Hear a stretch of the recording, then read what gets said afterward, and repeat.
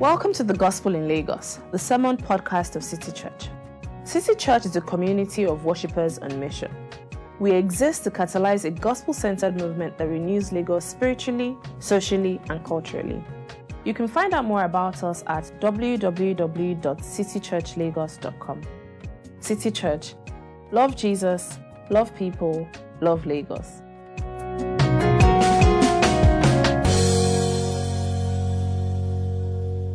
Good morning, church. Our Bible reading is taken from Ruth 1:1-7.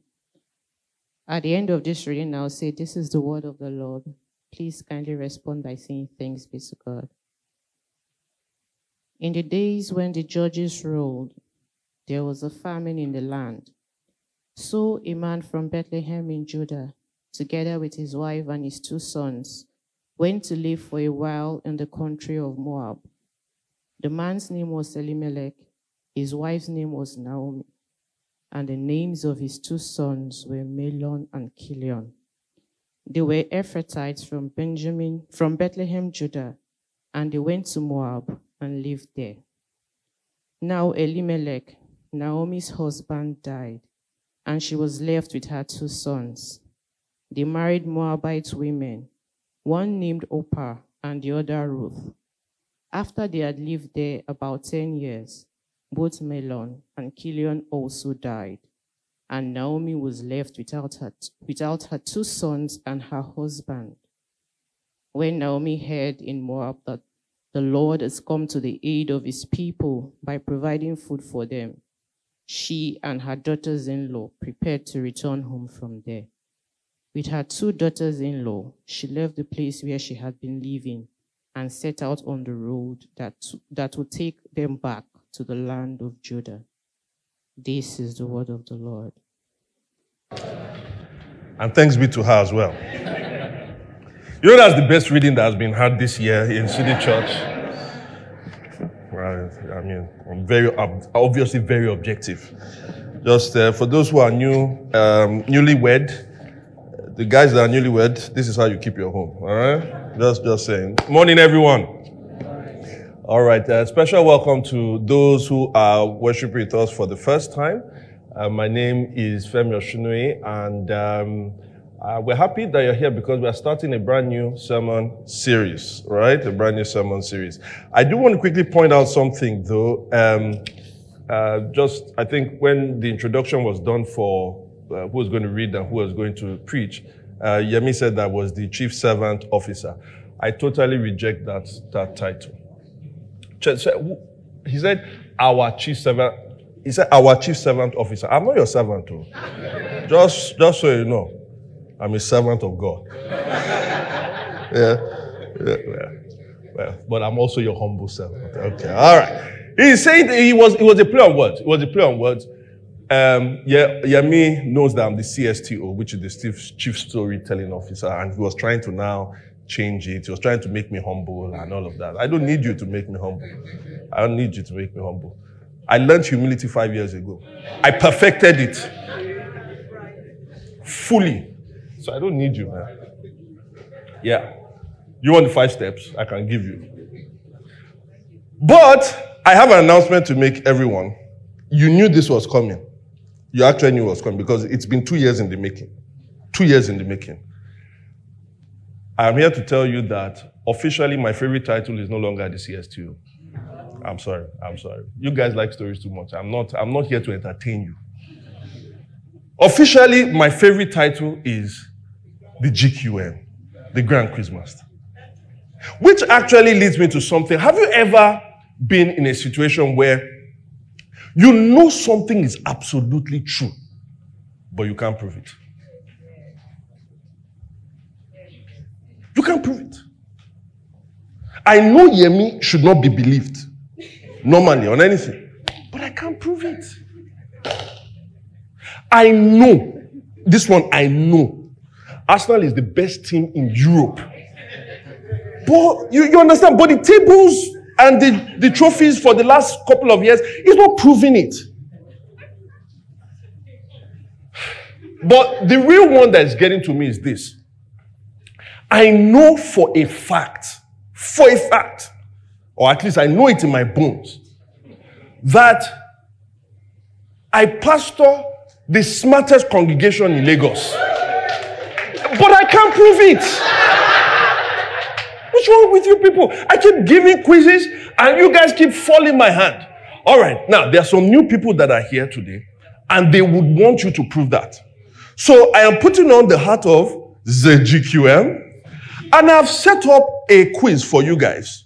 It's a quiz of complicated questions. These are complicated questions. All right? Complicated questions, there are just 4 of them. And I expect you guys to give me the answer straight up. All right? 4 of them. Okay? First question. What are 2 things you can never eat for breakfast? Semo, what? Who told you can't eat semo? Condition never catch you. You know, they said the condition make crayfish bend. You understand? Condition, semo, yeah, whoa. Lunch and dinner. Okay. So people, no Googling, no lunch and dinner. Lunch and, where's the answer? No answer. Oh, lunch and dinner. Okay. It took you guys so long. I'll give you half mark on that one.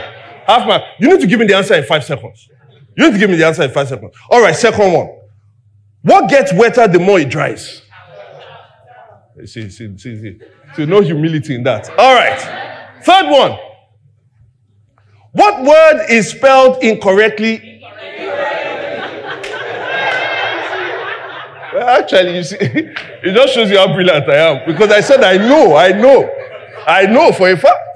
All right, this one, you guys should know this one. What starts with E and ends with E but has only 1 letter in it? What word starts with E and ends with E and has only 1 letter in it? An envelope. You said, you can't pull it.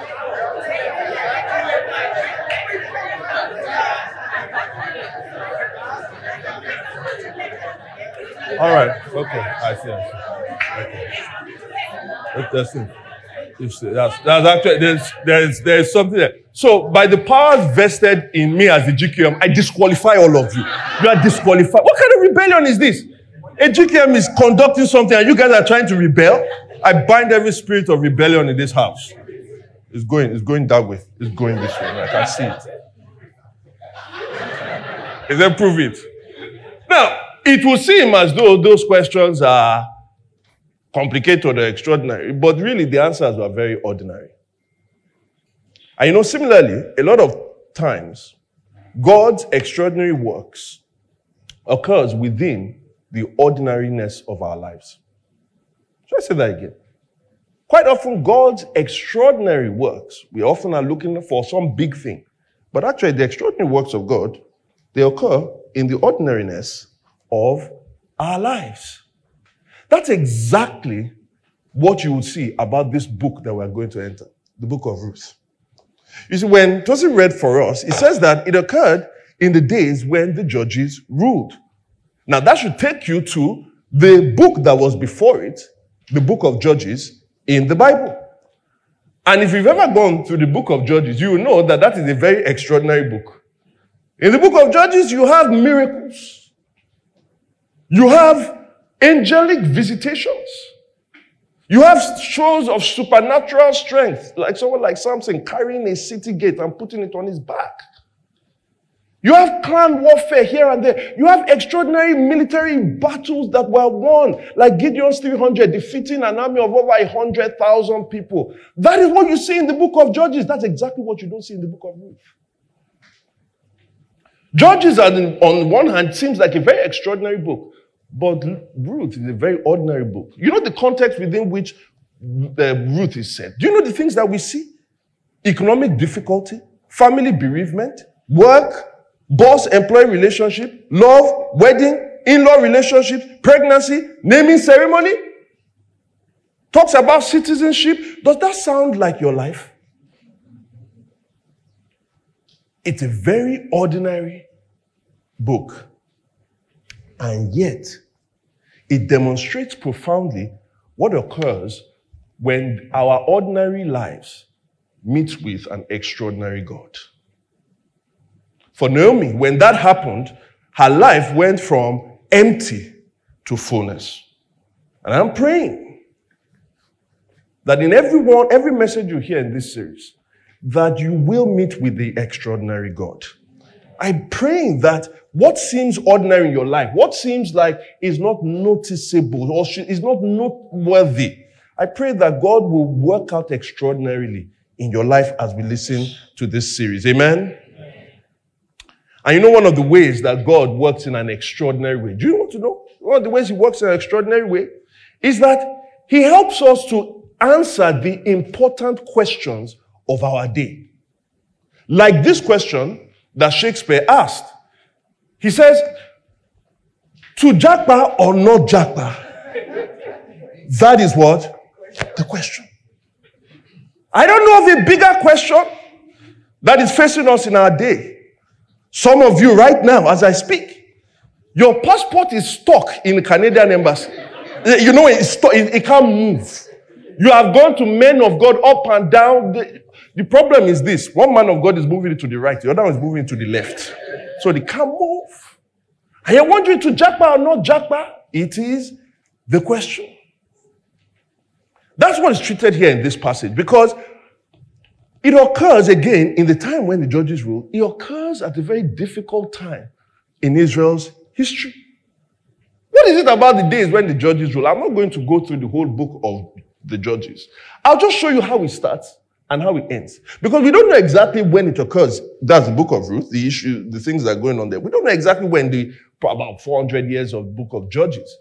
But we do know that it was characterized by certain things. Do you know how the book of Judges starts? Judges 2, verse 11 to 20. It starts with what we can call rampant idolatry. Then the Israelites did evil in the eyes of the Lord and served the Baals. 12.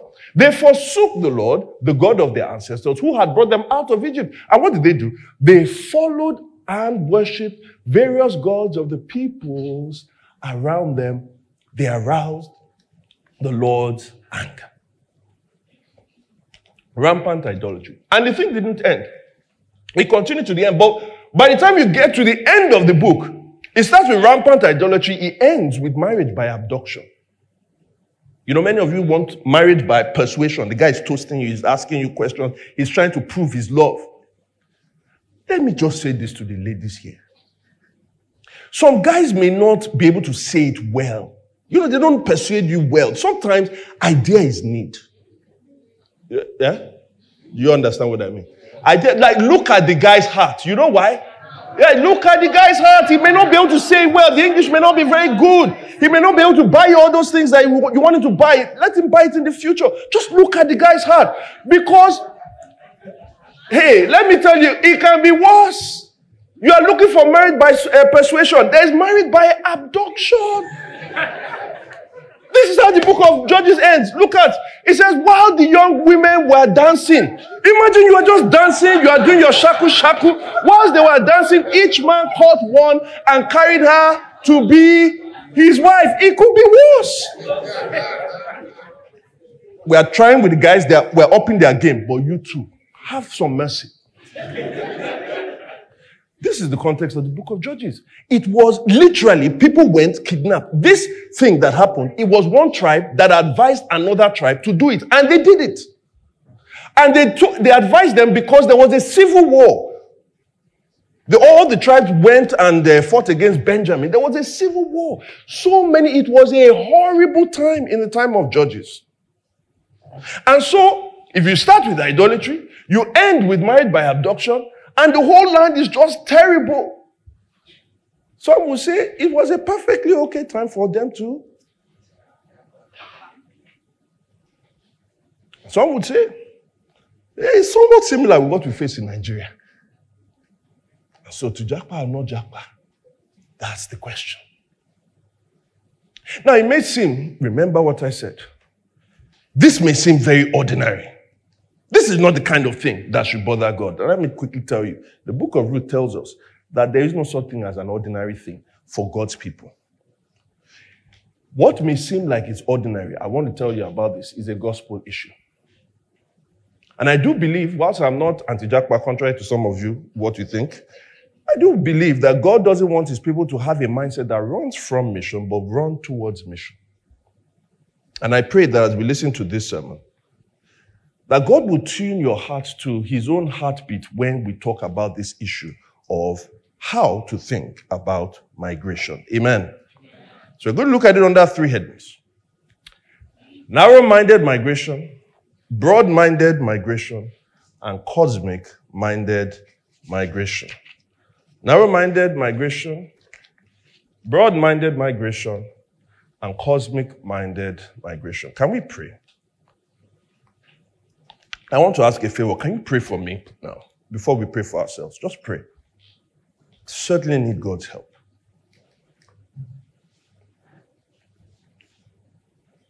That I will speak as an oracle of the Lord, not as an orator. Lord God, let your truth flow through me as a vessel that is not meant to speak my words, but is meant to speak yours. Holy Spirit, please come. Your people need truth. Help me to serve them as I serve you. And now, Lord, we ask for our own hearts and our own minds. Help us, O Lord, to be open, to not be deaf to your word, to not be blind to your vision, to not be paralyzed to the things you are bringing forth. In Jesus' name we pray. Amen. Okay, so we see a narrow-minded vision. We see in verse 1 that there was a famine in the land, so it affected everybody. The famine affected everyone. But after that, it tells us that there was a man in Bethlehem in Judah together with his wife and sons, and they went for a while to the country of Moab. Now notice it doesn't first give us the names, because at this point it's trying to focus you on the generality of it. By the time you get to verse 2, it now introduces you to the name. So it starts with this massive panoramic view so that you understand the context. But then it shows you how the broad context then affects a particular family. So that in verse 2, we find out that the head of the family is a guy called Elimelech. And I just want somebody to hear this. Sometimes we think about the quote-unquote massive things that are going on in our world. The war in Ukraine, for instance. Or you think about the massive things that are going on in our nation, right? The elections that are coming. And then you wonder, does God really care about what I am going through? I want to tell you very, very firmly. Yes, we look at the book of Judges and there are many things that are going on. But then God comes to this particular family's life. God is looking out for you. Amen? Amen. But so we now get into verse 2. It is Elimelech. He has a wife. She's called Naomi. He has 2 sons, Mahlon and Chilion. What is it about him? Because he introduces the names. And the names in this place are actually really important because the names are actually telling you a story. They're telling you a story about the faith of Elimelech. You see, Elimelech was less a believer than the people that named him. The people that named him, you know the meaning of Elimelech? Elimelech means, my God is king. My God is king. Now, in the time of the book of Judges, what we didn't read, you know why people were abducting ladies up and about? It ends with this final verse. The book of Judges ends with this final verse. Judges 21 verse 25. In those days, Israel had no king. Everyone did as what? It was a lawless place because everyone was their own king. Everyone was their own lawmaker. Amen. So Elimelech is called, my God is king. So those people still had faith that in a time when there is no king, my God is king. And Elimelech is like, mommy and daddy, that was your time. In this time, we have no king. And as far as I'm concerned, have you seen what is going on? Even God is not king. And that we can see by the way he then names his sons. You see, at the root of the names of his sons, the first one that was called Mahlon, the root Hebrew word that is used for it, you know where it comes from? It means to be sick. That's what he called his son. I'm wondering whether any of you could name your children, because nowadays, the way we name children, I'm sorry, there's a problem. There's a big problem. Don't try and say everything you want to say. Tosin is fine. Toby is fine. Ugo is fine. Right? Bako is fine. All of these things, fine. But now, people's names, they can use to sing song. But the names here are really important because the first one says, to be sick. You know what the second one is? The root word for Kilion is what? To be finished. Imagine naming your children Mogbe or Modaro. Totally finished. The guy's like, I've seen all that is going on here. This land is sick. This land is finished. So because of that, he's like, there's even an irony. There's an irony. How he knows it is totally finished. You know why? Because Bethlehem that he was living in, do you know the meaning of Bethlehem? House of bread. There was a famine in the land. So guys, listen, quiz, brilliant people. When the house of bread lacks bread, what must a son of man do? And some of you are saying, what happens when the center of excellence lacks excellence? They say, Pastor, the equation works. So someone is asking, yeah, so what is wrong? What is wrong with this? If I decide to jackpot just like that, can I say this? Nothing and everything. Nothing and everything. You know why? Because there's nothing wrong with jackpotting, but there's everything wrong with jackpotism. What are they? Before you say because it's not like you know any. What is? It's just I just change. You replace NG with SM, and they're like Pastor say it. What? So let me break it down. Let me show you what is jackpotting. What is jackpotting? Jackpotting is when hold on. I'm giving you an authoritative definition. Jackpotting is when a holistic consideration of one's plight, strength, calling, and reasonable opportunities. A consideration. I thought you were the brilliant congregation. What's wrong with you people? It's more English. You are already. A holistic consideration of one's plight, strengths, calling, and reasonable opportunities rooted in God's leading causes you to relocate. Nothing wrong with jackpotting. What is jackpotism? Jackpotism is an ideological position promoting relocation at all costs, rooted in exaggerated perceptions of how bad things are where you are and how rosy things are where you hope to go.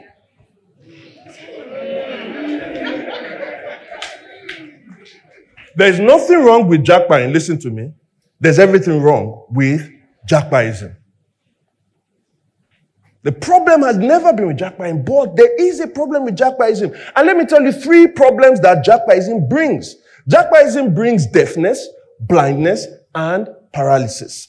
Deafness, blindness, and paralysis. Let's take each of them.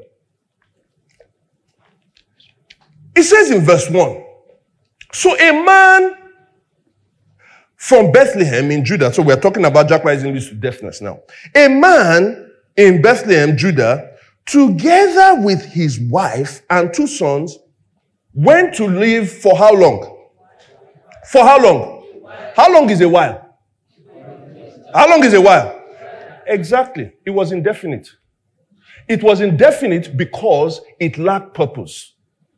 There is an indefiniteness and purposelessness that is tied toward in what we call jackpotism. I'm just going. He lacked direction or divine direction from God. He just got up and he wanted to go. Because there's a parallel with somebody else that came before him that most Israelites will have known. It's called Abraham, who also jackpot because of famine. Genesis chapter 12, verse 10. Look at what it says. Now there was a famine in the land, and Abraham went to Egypt to live there for a while also because the famine was severe. But the difference between Abraham and Elimelech, you know what it is? Genesis chapter 12, verse 1. The Lord had said to Abraham, go from your country, your people, your father's household, to the land I will show you, divine direction. And then, verse 2, it had the purpose. I will make you into a great nation and I will bless you. I will make your name great and you will be a blessing. Verse 3 tells him that through you, that all the nations of the earth will be blessed. Abraham's going was not indefinite. Abraham's going had a purpose to it. Are we following me? But with Jacobism, it lacks divine direction and therefore it lacks divine purpose. There is God's voice, but there's Jacobism's voice. And Jacobism's voice talks to us every day. It speaks to us, ironically, for many people, is from family. Family. I'm telling you. I love our parents' generation, but many of them are the problem. You hear people say something like this: my parents or my siblings want me to go because my other siblings are also there. So that we can't see each other. When I'm here in Nigeria, I can't see my other siblings. You know the problem with this thing when I've heard it. I've said, somebody told me this. And I asked where the siblings were. So the sibling, one was in Canada. The other one was in Europe. And then the other one, I think, was in the US. Which leads me to a wonderful thing that Nigerians do. Do you know that according to Nigerians, there are only two countries in the world, Nigeria and the abroad? So when you are not in Nigeria, if you are in the abroad, it's easy for all of us to see each other. So you are in Canada. One is in Canada. The other one is in America. The other one is in Europe. Maybe another one in Australia. But of course, they're all in the abroad. No, do you know what is going on there? The parents are trying to boast with their other friends. Hey, why? I'm just coming from Australia. I went to go and see I just say, this one is in US, so they're just, God is just working. I don't even know how God is working. That's the grace of God. Where have you been? I just came back. Even 68-year-olds are talking about IJGB. I just came back. That is what is driving people. Or some of it, these parents are feeling like, all these other ones are abroad. You are here. It's like I failed you. Some of the voice is not parents. It is it's pressure. Pressure that comes through friends, through colleagues, or what you see on social media. Some of you here now, because 5 people in your department have jackpot, you got promotion for the last 3 years. Your bank account has been going up. Nothing is too bad around you. You can even do better. But social media, the pressure all around you makes you think that you are worse off than you are. So many people I talk to and be like, things are just going bad. Things are just awful. Wait. You are telling me this as both of us are dining in a fine restaurant. What are you talking about? We are hearing so many voices, and so we now start making applications without any kind of purpose. This is the voice of Jacobism. It lacks divine direction. And so with a lot of people, what you look at on the news, you are hearing things about Sambisa Forest. You never heard about Sambisa before 2010 or 11. You are never going to go near Sambisa. Sambisa is never going to come to you. But now everything is falling apart. I think I've told this story once. My wife and I, last year, we were in London and we were around Westminster. And so, as we were passing the Whitehall, where the government, whatever, there were some people making protests. Well, before that, there were some other people doing Brexit protests, and some were anti-Brexit protests, even though the thing has been done. So we said, let's move away. This one doesn't concern us. As we're just passing by, we now start hearing some people, these people sound like our, the accent. You're like, no, are we not here? They say, hey, it's some Nigerians, some IPOP people, right? And they say, hey, people in Nigeria are not sleeping again. Nigeria is even a totally failed country. Say they're not sleeping. So my wife and I went to go home that day. Say, come. We went to call one of them and say, are the children sleeping? Because it's like, we came from that place. Are you getting what I'm saying? You feed on news so much. You binge on everything that is going on. You keep sharing and all of those things. And you convince yourself that you are worse off than you truly are. People People leaving all company jobs. They say that, why? Because I'm not fulfilled. Because the traffic. Traffic is everywhere. Okay, it's not everywhere, but is that it? Let me tell you another one. Jackpieism leads to blindness. It leads to blindness. What are the blindness? Blindness to significant challenges that you face for living in your current state. Look at verse 3 to 5. After 1 to 2, everything changes. It's no longer about Elimelech. It's now about Naomi. Because at first you are told about Elimelech's wife, and you are told about Elimelech's children. Now you are told about Naomi, right? Husband. Elimelech, Naomi's husband. What happened to him? And she was left with 2 sons. Okay. They married Moabite women, one named Orpah and the other Ruth. After they had lived there about 10 years, both Mahlon and Chilion also, and Naomi was left without her 2 sons and her husband. Check this. Naomi left Bethlehem because there was famine. So she got into Moab so that she could gain bread. She gained bread, but she lost more than she actually gained. She lost her family. You see, the problem, partly, the way many people are making their decisions on this issue, is it is through one lens alone, and it is an economic lens. I just want to increase my pay. I may not spend no dollar. I want to earn dollars too. I want to spend dollars. But remember what I said about jackpieing is that jackpieing is a holistic view. Jackpieism doesn't give you, it gives you a very narrow-minded view. The sole economic lens doesn't enable a holistic view on life. Listen, you can gain money and you can be separated as a couple. This is one of the saddest things I've seen. How couples very, very easily now, just easily, newlywed couples, it has already been built in. This one, I got this job. Of course, what's happening? She got this job. She's going. How are we going to do this married thing? When that breed comes, because I've received an offer from the abroad.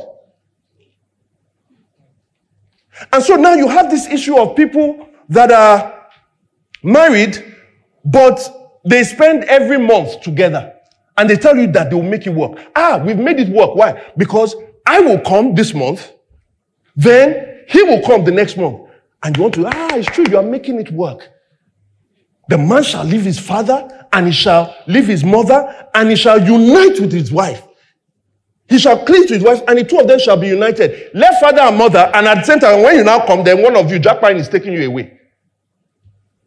And many people, it's because you think that marriage is just about, we have sex, so when we meet every month, we top up very, very quickly. Right? God help you if somebody's period comes at the time when you now come 1 month. What happens then? No, let's not get into that one. Let's just leave that one. But there are many issues of mannerisms that we don't learn. Let me tell you another one that is this one really gets to me. If you say couples are being separated, families are being separated. Families are being separated. You hear people saying stuff like, why am I doing this thing? I'm doing it for my children. It's the word. Please stop saying that nonsense. Because many of you are giving, quote unquote, your children a better economic future, and you are losing those children. Losing them. You say, but they'll come back for holiday. Really? First of all, the funny thing. When studies used to happen, maybe according to how much people had money, but it was usually you go for your master's. Then, some people also were able to go for their first degree. Now we're at the point where some people now saying, well, we'll go for senior secondary. No, foundation. Foundation, which is after your secondary. Now, some people are talking about junior secondary. Now, I know people that are from secondary school are already sending their children because you want to give them a good future. And the thinking is this, that the best way to raise a child is to send them to school. Let me tell you what is missing. The best way you raise your child, do you know that most of what your child learns from you is not what you say, it's what they see you do. So when you come to church, for instance now, I tell people, I say, when I'm lifting up my hands, I'm doing all of those things. Yes, I'm doing it first and foremost to God. But secondarily, I want my 2 children to see that my father loves God. He's not ashamed. They are learning something there. And now you are depriving those children of learning that thing. Your children are meant to see you under pressure. How does daddy react? Your children are meant to understand love between a man and a woman. How did my dad and mom do these things? You are depriving them of all of this. Why? Because you say that you are trying to give them a better life. Significant challenges. Another one that happens is older people. This one is no longer funny. At first I used to laugh at it. It's no longer funny. And I'm not trying to target anybody here that knows. But you know, there is a trend that is going on with a lot of older people. In years that they can still be productive, in their early 60s, late 50s, early 60s, many of them are sitting down in US for 6 months, for 5 years, so that they can get a green card, so that they'll do what with it. Sitting down watching Steve Harvey every day, from morning to evening.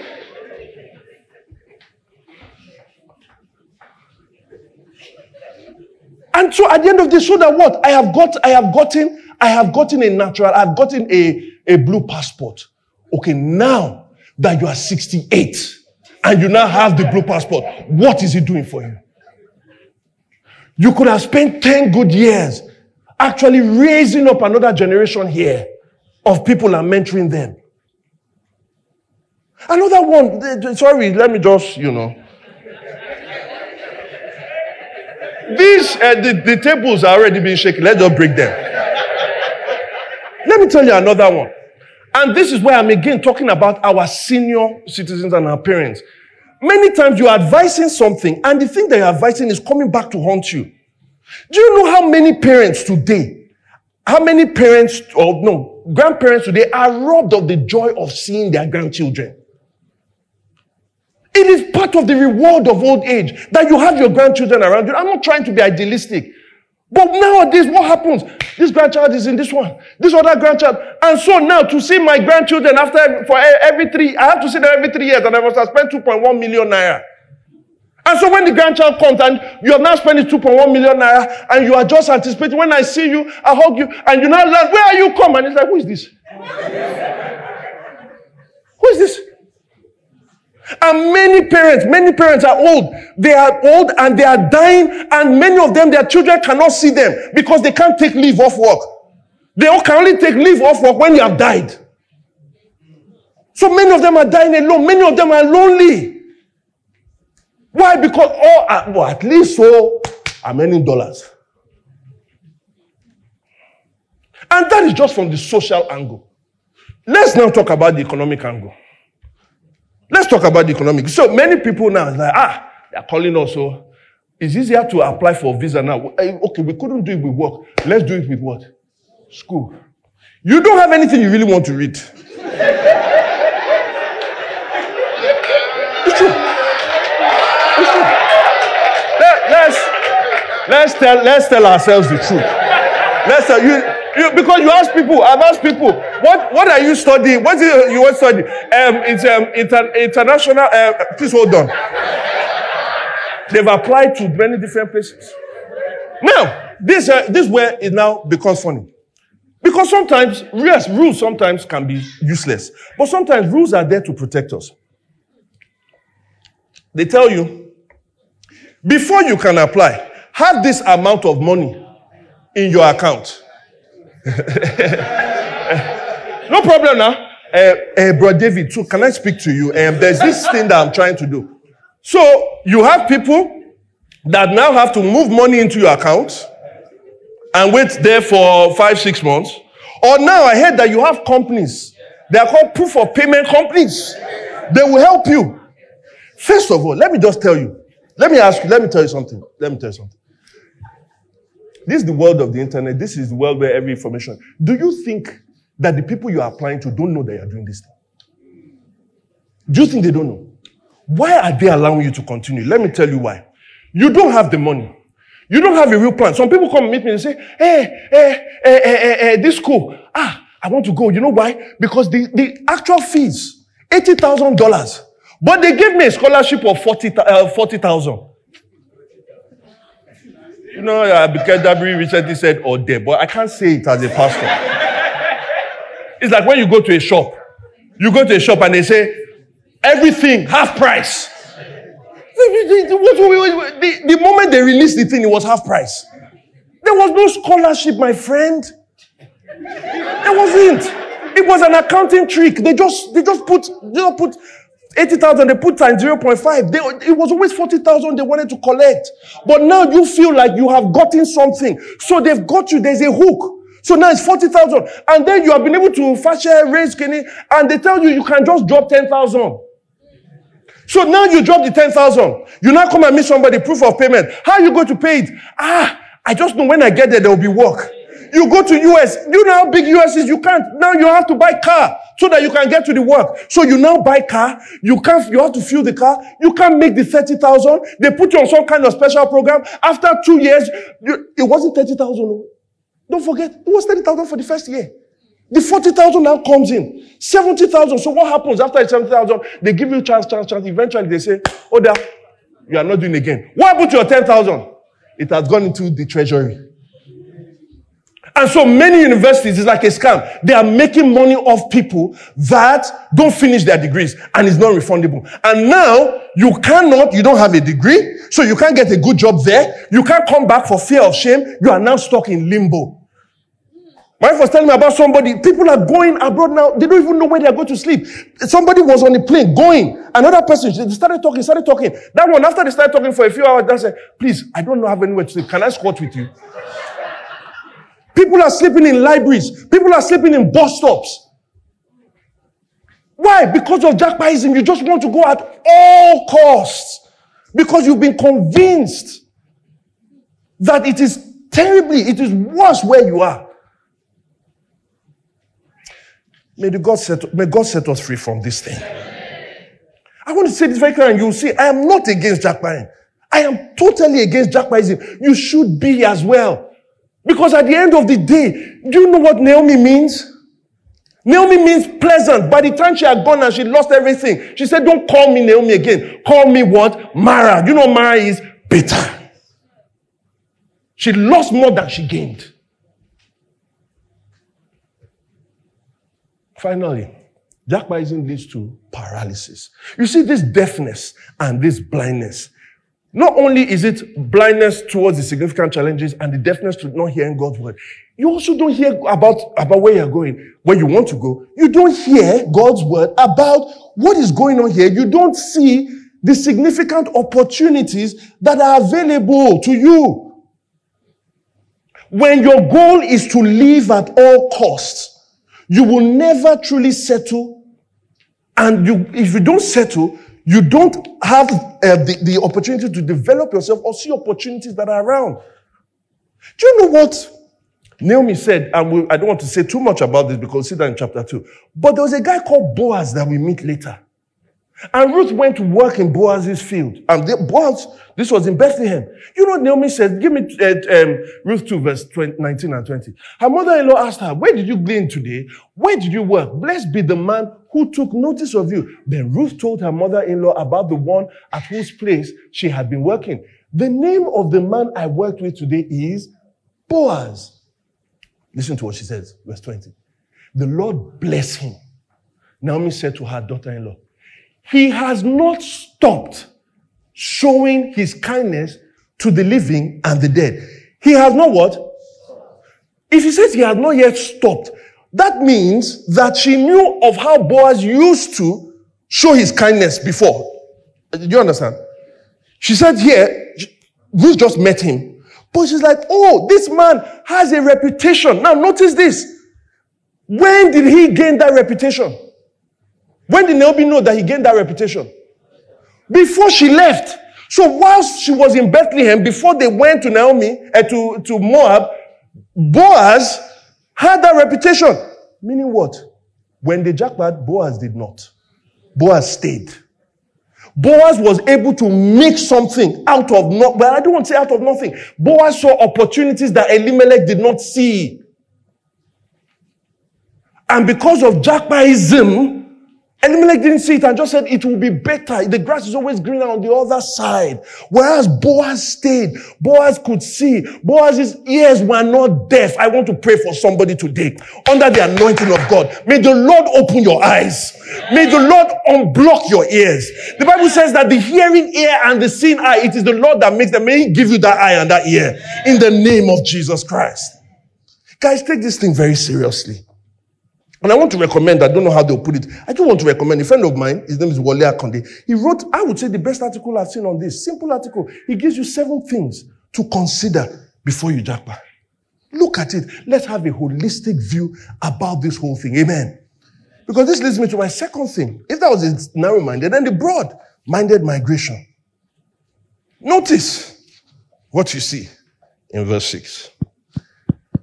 When Naomi heard in Moab that the Lord had come to the aid of his people by providing what? Food for them. I don't like that food. You know why? Because it doesn't, in the older version, it says he provided what? Bread for them, because it's a play on the word of the meaning of the house of, the meaning of Bethlehem as the house of bread. Bread came back to the house of bread. And then Naomi in verse 7 now wanted to return with her daughter-in-law. Quick history lesson. The word japa seems to be, is gaining traction, but you know the phenomenon is not new. What is called japa today, at least in the way it affects the nation, it was called brain drain. There was always something called brain drain. And what was brain drain, at least if you are in Nigeria? Brain drain was when there was significant difficulty in Nigeria and there was opportunity, reasonable opportunity in the West, and people left. So there was a draining of people with brains. Not that people without brains, you know what I mean. Right? They were taking, it's a point-based system. Right? They were taking people, brain drain. But when you had brain drain, there was also something called brain gain. It was the reverse. It was when things became significantly difficult for the migrants in the West, and then there was opportunities in Nigeria. So there was a brain, after brain, you have brain gain, you have brain drain. Let me show you. Right? So I'm not going all the way back. Let me just go back to the 70s. So in the 70s, we had brain gain.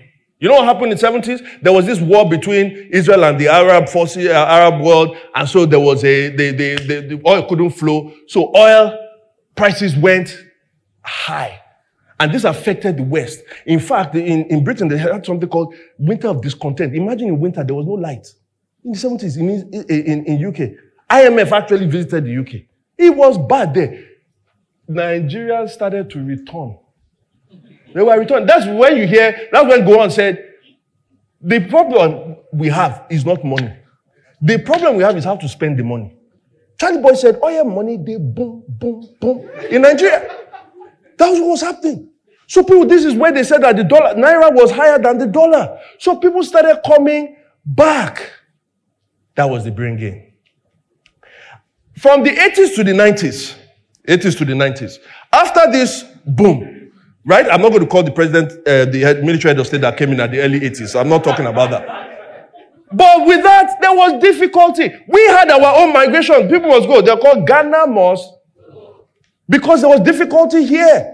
So we now had programs like War Against Indiscipline. Then after, the one that came after did Structural Adjustment Program. And then, this one is not about program, it's just the person, Abacha was there. 80s to 90s, Nigeria was very difficult. What do you think happened then? There was a brain drain. People were going to the West. And simultaneously, what was happening? Reaganomics and Thatcherism, right? There was a boom in financial services in the UK, in the US, in Frankfurt, all of those places. So Nigerians were good. That's why basketballers today, they will say they're Americans, but your name is Bam Adebayo. Right? They say Bam Adebayo. Victor Oladipo. And like, what are you talking about? These are the children of the brain drain era of the 80s. Are you following me? So, after that, what do you think happened? 2000s. In the West, there was a dot-com crash. We also know about the Great Recession, subprime mortgage recession of 2008, 2009. So things were difficult in the West. What was happening in the mid-2000s? Baba Yabo. Right? Telecoms boom. There was a Paris Club agreement, debt relief. Things were working here. The national cake, even the crumbs. Well, it wasn't bad. Right? We complained then. But you now know.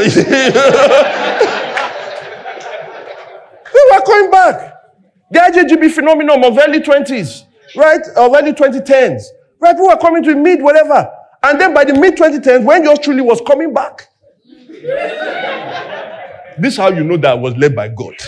Because it wasn't for kidding. Mid 2000s, there was another brain drain, and it continues today. This is what we are calling jackpotting today. There is recession and inflation in Nigeria, and then there are all these opportunities west where they're saying, yeah, come and help us build our nation. Gain, drain. Gain, drain. What do you think is coming next? When she heard that bread had come back, in the name of Jesus, I can tell you this, that bread will come back to this nation. And I'm not just saying that by prophecy. I'm not just saying that because of the trends. I am saying that, listen, guys, I'm not even just saying it because of the many infrastructural developments that are going on. Open your eyes. Lagos is changing. By the time we get interrail traffic, what do you think is going to happen? We can now go from Marina all the way to Okokomaiko. Do you know what that is going to do?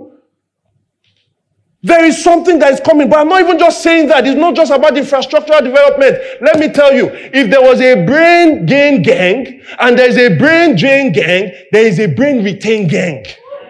There are people that are going to stay. People with the best mind that decide, I can go, but I will not go.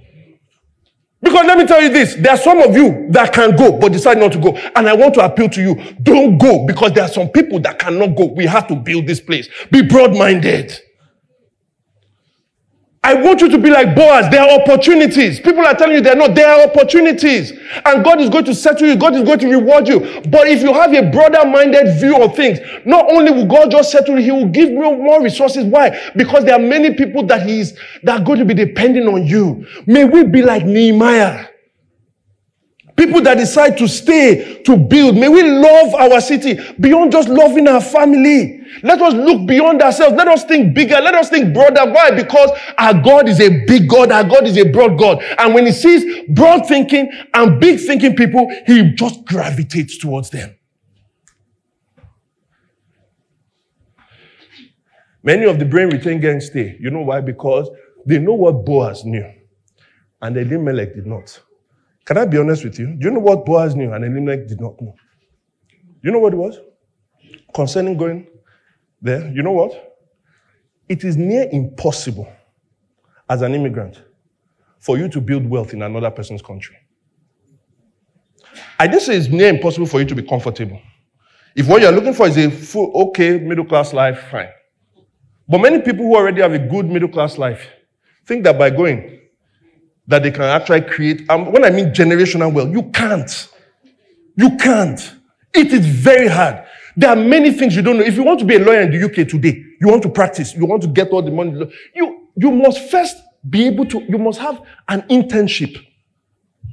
A mandatory internship in a law firm. How do you get the mandatory internship in a law firm? Now who you know? Who's your father? They don't know you. Who's your grandfather? They're all back in Nigeria. You cannot get in. And the internship is not paid, though. But without that internship, you cannot break into law firm.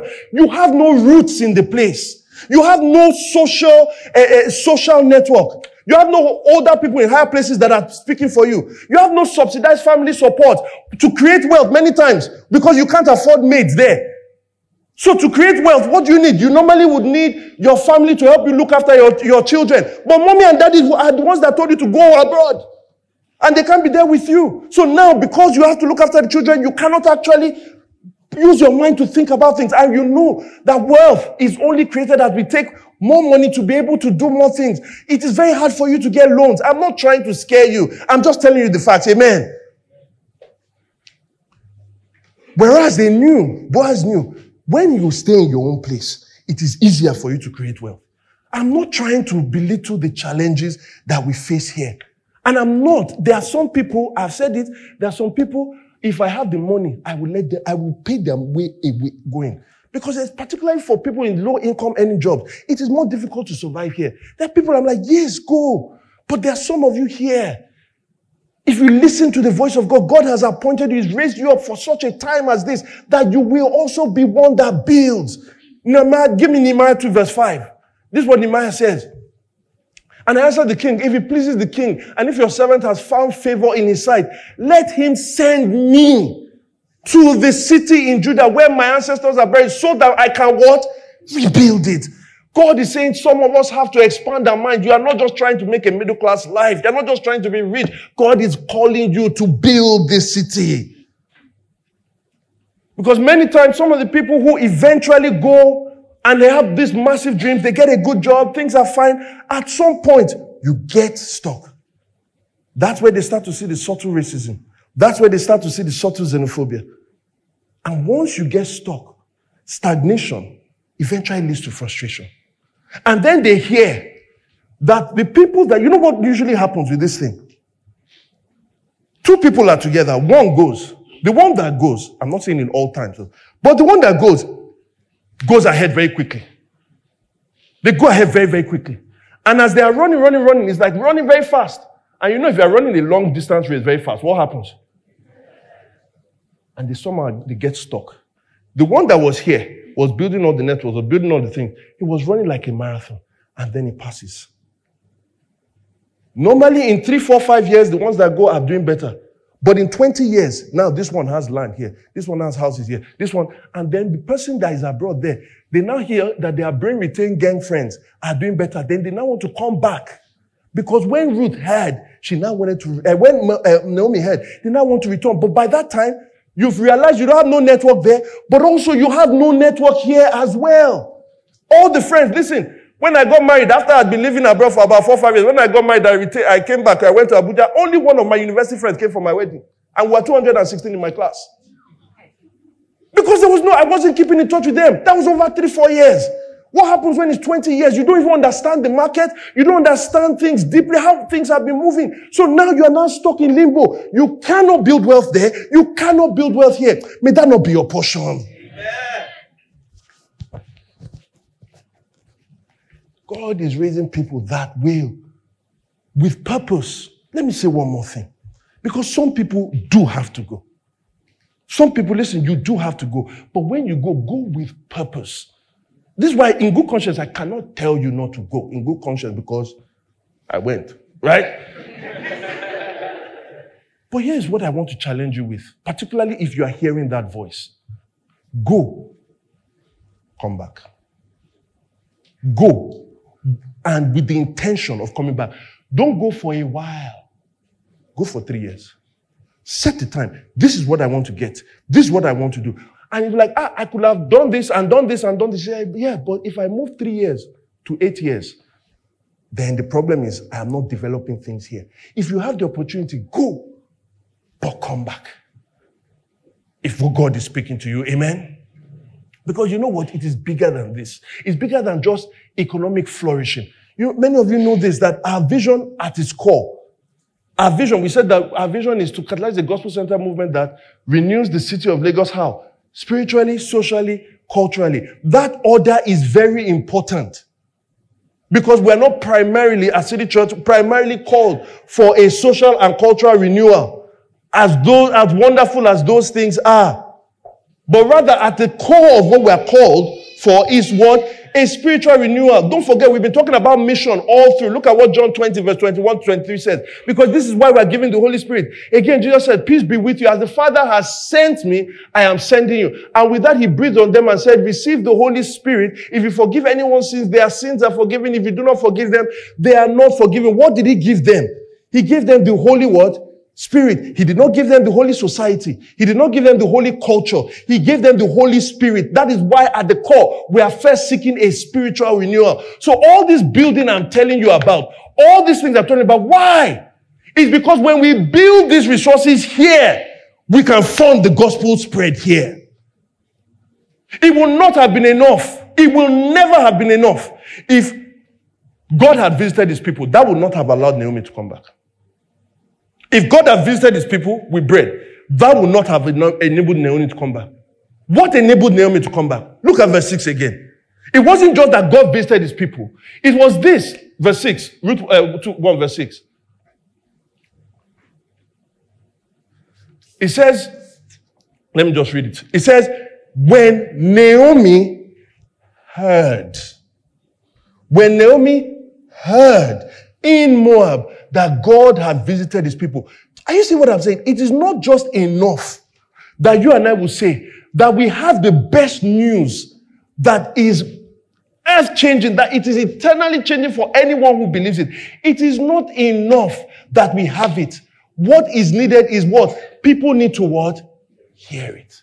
That's why Paul so beautifully lays out this logic in Romans chapter 10, verse 13 to 17. Look at how he says it. He says this.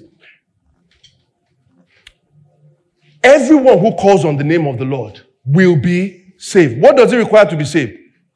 To call. So we have salvation, but for salvation you need what?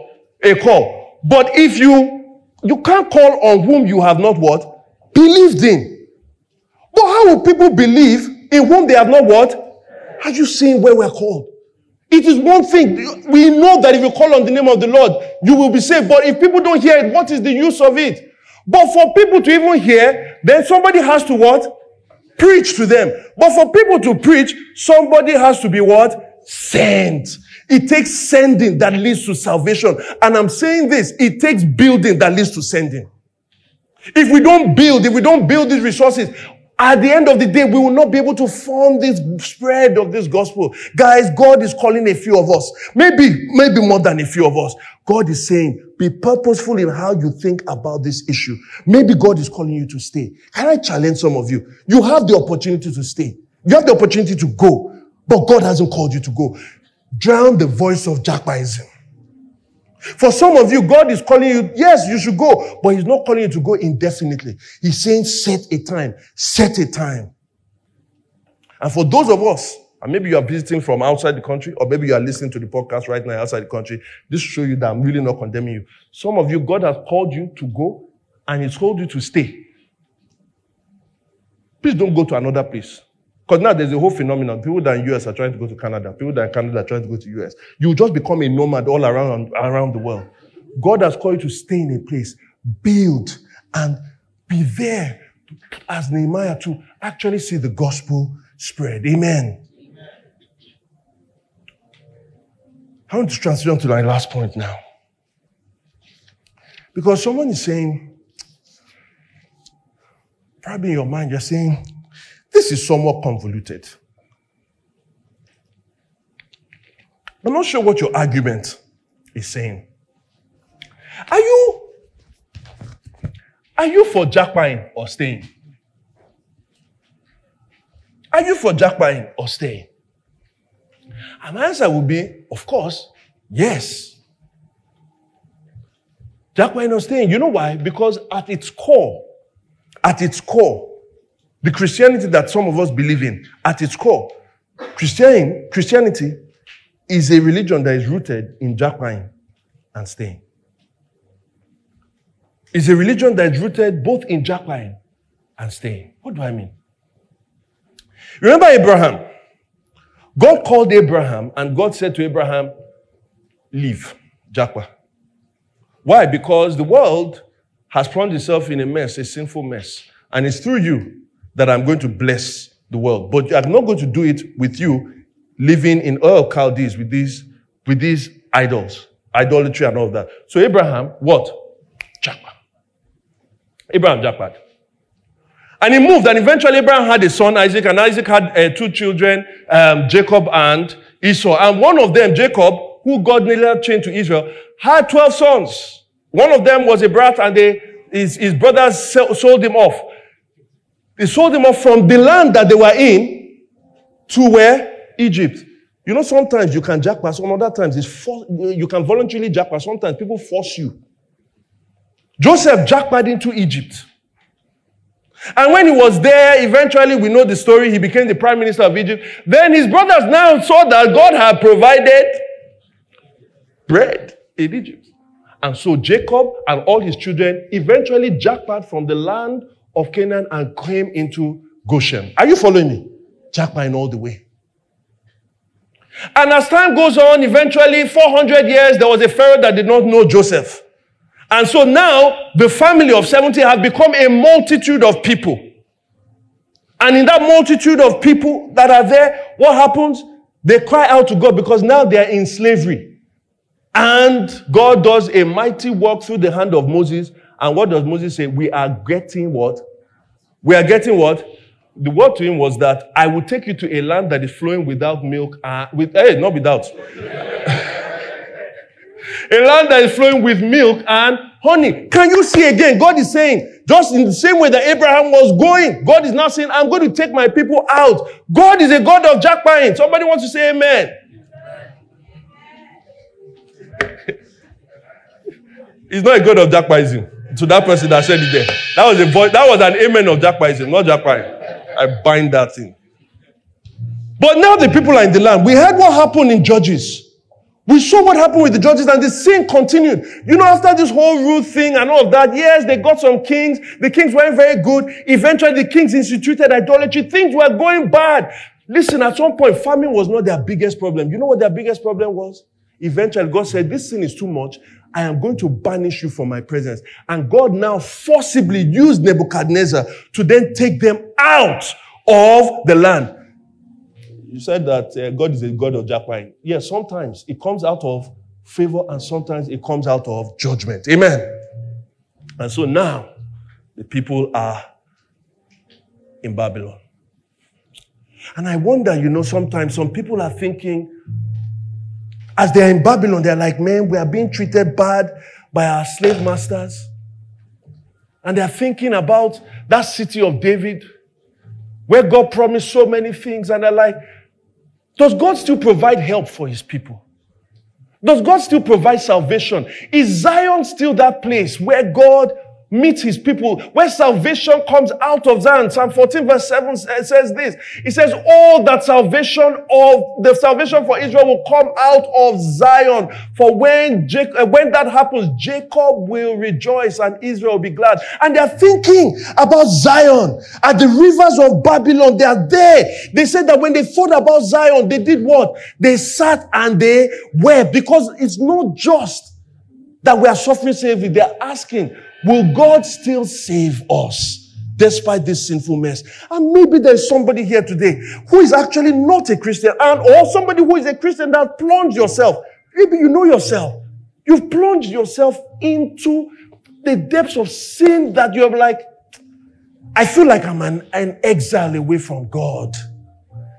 And now you're asking yourself, as Naomi did, is God still providing bread to bring me out of this mess? Is God still gracious to bring me out of this mess? Can I tell you that I have good news for you? That God is still in the business of providing bread. God can give you this bread that when you take it, he will cause a transfer for you. In John 6 verse 33, listen to what he says. For the bread of God is the bread that comes down from heaven and gives life to the world. So they said, always give us this bread. Then Jesus declared, I am the bread of life. Whoever comes to me will never go hungry. Whoever believes in me will never be thirsty. Listen, guys, Jesus